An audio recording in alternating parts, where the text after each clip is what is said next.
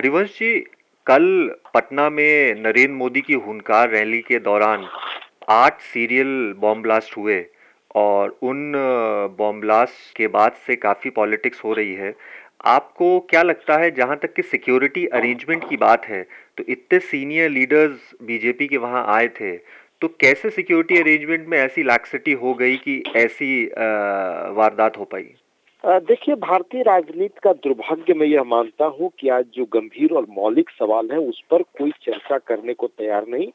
हर आदमी किस तरह सत्ता मिले और कौन सी बात अपने पक्ष में इस्तेमाल करके हम सेंसेशन पैदा कर सके, संवेदना और सहानुभूति पैदा कर सके, यह कोशिश हो रही है जो देश के लिए बहुत ही घातक है। दरअसल कल के मामले को अगर आप देखें तो उसका एक पक्ष ये है कि नीतीश कुमार जी ने जो शाम में प्रेस कॉन्फ्रेंस कल करके और सारी बातें बताई, वो बहुत ही एक स्टेट्समैन के रूप में उनका परिचय था। बहुत ही धैर्य और संयम से जो हालात थे उसके बारे में बताया। पर उसके पहले ही कांग्रेस ने आरोप शुरू कर दिया कि आरएसएस बीजेपी का काम है, जेडीयू ने कहना शुरू कर दिया कि बीजेपी का काम है, बीजेपी के लोगों ने कहना शुरू कर दिया कि हमारे पॉलिटिकल विरोधियों का काम है। यानी सारी वो पॉलिटिकल पार्टी जो भारत को चलाने का, जिन पर आज दारोमदार है या जो भारत का भविष्य संवारने जा रही है, उनमें इतनी भी न्यूनतम एक संयम और धैर्य नहीं है कि कम से कम वो रिपोर्ट आ जाने दें, फैक्ट क्या है वो जाने, गवर्नेंस में कहाँ लैप्स हुई है उसकी बात करें। इस पर कहीं चर्चा ही नहीं है। पूरी राजनीति का बड़ा दुर्भाग्य है।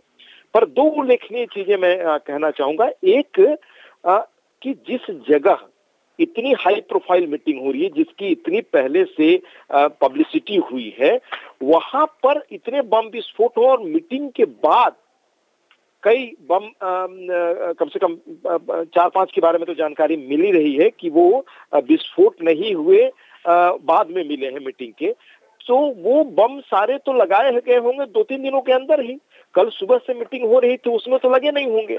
तो वो बम जब लगाए जा रहे थे और हाई प्रोफाइल मीटिंग जहां हो रही थी वहां ये चीजें हो रही थी, तो एडमिनिस्ट्रेशन को पता न चलना, लोकल इंटेलिजेंस को पता न चलना या सेंट्रल इंटेलिजेंस को पता न चलना, ये शो करता है कि आज हमारा गवर्नेंस कैसे कोलैप्स कर गया है। किस तरह से आज जो केंद्र में आईबी और सीबीआई जैसे इंस्टीट्यूशंस जो माना जाता है कि देश चलाने वाली संस्थाएं हैं, ये आपस में कम से कम राजनीतिक दलों की तरह नहीं लड़ेंगी। अगर वहां लड़ती है तो उसके असर यहाँ दिखाई देते हैं कि आज कोई अकाउंटेबिलिटी किसी की नहीं रह गई है। इतनी बड़ी घटना हो जाए और स्टेट इंटेलिजेंस कहे कि मुझे पता नहीं, स्टेट के जो पुलिस के लोग इंजाम करने में लगे हैं वो कहे कि हमें नहीं मालूम, सेंट्रल इंटेलिजेंस कहे कि हमें नहीं मालूम। इस तरह देश तो कम से कम नहीं चलता।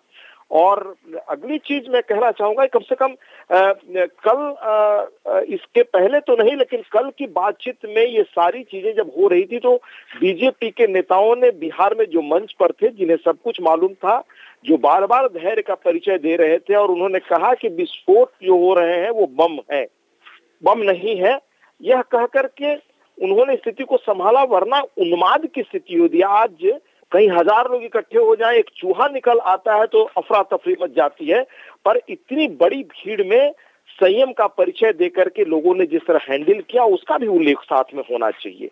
पर पूरी राजनीति में सारी चीज दांव पर लगी है कि कैसे एक दूसरे को हम किस तरह गलत ढंग से कॉर्नर करके हम अपना उद्देश्य पूरा कर सके। कम से कम भारत के सभी राजनीतिक दलों को इससे उठना चाहिए। अच्छा हरिवंश जी, अगर सिक्योरिटी की बात करें और बाकी इंतज़ाम की बात करें जो ऐसे बड़ी रैलीज में करे जाते हैं जहां सीनियर लीडर्स आ रहे हैं, तो ये भी रिपोर्ट्स आ रही हैं कि ये तो एक बॉम्ब्स डिटेक्ट नहीं हुए, वो तो एक बहुत मेजर सिक्योरिटी लैप्स था ही। उसके अलावा भी जो बाकी चीज़ें होती हैं, जैसे बॉम्ब स्क्वाड का मौजूद रहना, पहले से एम्बुलेंसेस का रहना, ये भी नहीं थे। ये रिपोर्ट्स कुछ आई हैं कि कुछ घायलों को मोटरसाइकिलों पर बैठा के अस्पतालों पे ले जाया गया। स्टेट गवर्नमेंट का रोल है इन सब इंतजाम के अंदर, इन सब प्रिपरेशंस के अंदर, इसके बारे में आपका क्या कहना है? निश्चित तौर से कहीं ना कहीं सीरियस लैप्स है और खास तौर से नीतीश कुमार जी ने बिहार में जो स्टेट रिसरेक्शन का काम किया था, यानी सत्ता में आने के बाद जो लॉ एंड ऑर्डर को ठीक करने का सबसे बड़ा अभियान चलाया और उनके बिहार में सत्ता में आने के बाद जो लॉलेसनेस की स्थिति थी वो कंट्रोल हुई, और इसी के आधार पर, इसी राजनीतिक पूंजी के आधार पर उन्होंने अपनी साख बनाई, उस पर कहीं न कहीं कलबट्टा लगा है। उन्होंने अपने प्रेस कॉन्फ्रेंस में कहा भी कि हाँ, बिहार को यह धब्बा या ब्लॉट लगा है और ये बड़ा गंभीर मामला। जहां तक के अरेंजमेंट्स की बात है, तो इन अरेंजमेंट्स के अंदर जो कमियां आई हैं, इन कमियों के पीछे, इन सिक्योरिटी अरेंजमेंट्स की कमियों के पीछे आप पॉलिटिक्स को कितना जिम्मेदार ठहराते हैं? जहां तक के जेडीयू और बीजेपी के बीच में अब थोड़ी बेरुखी हो गई है, जो संबंध अब उनके थोड़े खिंचे खिंचे हैं, इन सिक्योरिटी अरेंजमेंट्स की पीछे क्या पॉलिटिक्स कुछ रिस्पॉन्सिबल थी कि थोड़ी कमी रही है सिक्योरिटी अरेंजमेंट्स में? निश्चित रूप से पॉलिटिक्स ही है। दरअसल होता क्या है, जब प्रशासन के लोग देखते हैं कि दो राजनीतिक गुट आपस में इस कदर एक दूसरे के प्रति द्वेष और नफरत पाल रहे हैं, तो उसी अनुसार प्रशासन के लोग भी काम करते हैं। उनको बिना कहे भी ये मैसेज मिल जाता है कि जो लोग सत्ता में हैं वो किनको प्रेफर कर रहे हैं, किनको प्रेफर नहीं कर रहे हैं। निश्चित रूप से इन सब चीजों का असर तो किसी न किसी रूप में रहा ही होगा। अच्छा, पहला जो ब्लास्ट हुआ है, मोदी जी की स्पीच के करीब 1 घंटे पहले हुआ है।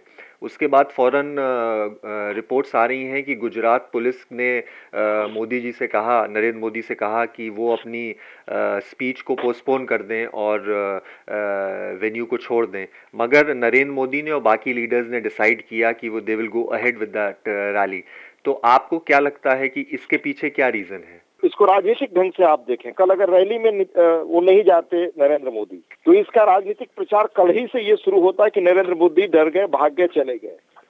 इसलिए उनके पास तो कोई दूसरा था ही नहीं रास्ता कि वो रैली को न अटेंड करें। उनके पास कोई विकल्प नहीं था। अगर उन्हें राजनीति करनी थी तो उनको आना ही था। मगर जहां तक कि जो लोग रैली अटेंड कर रहे हैं, उनकी तरफ से अगर सोचा जाए, तो क्या ये एक बहुत बड़ा सिक्योरिटी रिस्क नहीं था कि उन लोगों को उस रैली में 1-1.5 घंटा, 2-3 घंटा और रहने दिया गया, जब पहले से पता था कि ऐसी चीजें हो रही हैं? 1-2 ब्लास्ट पहले से हो चुके थे रेलवे स्टेशन के पास।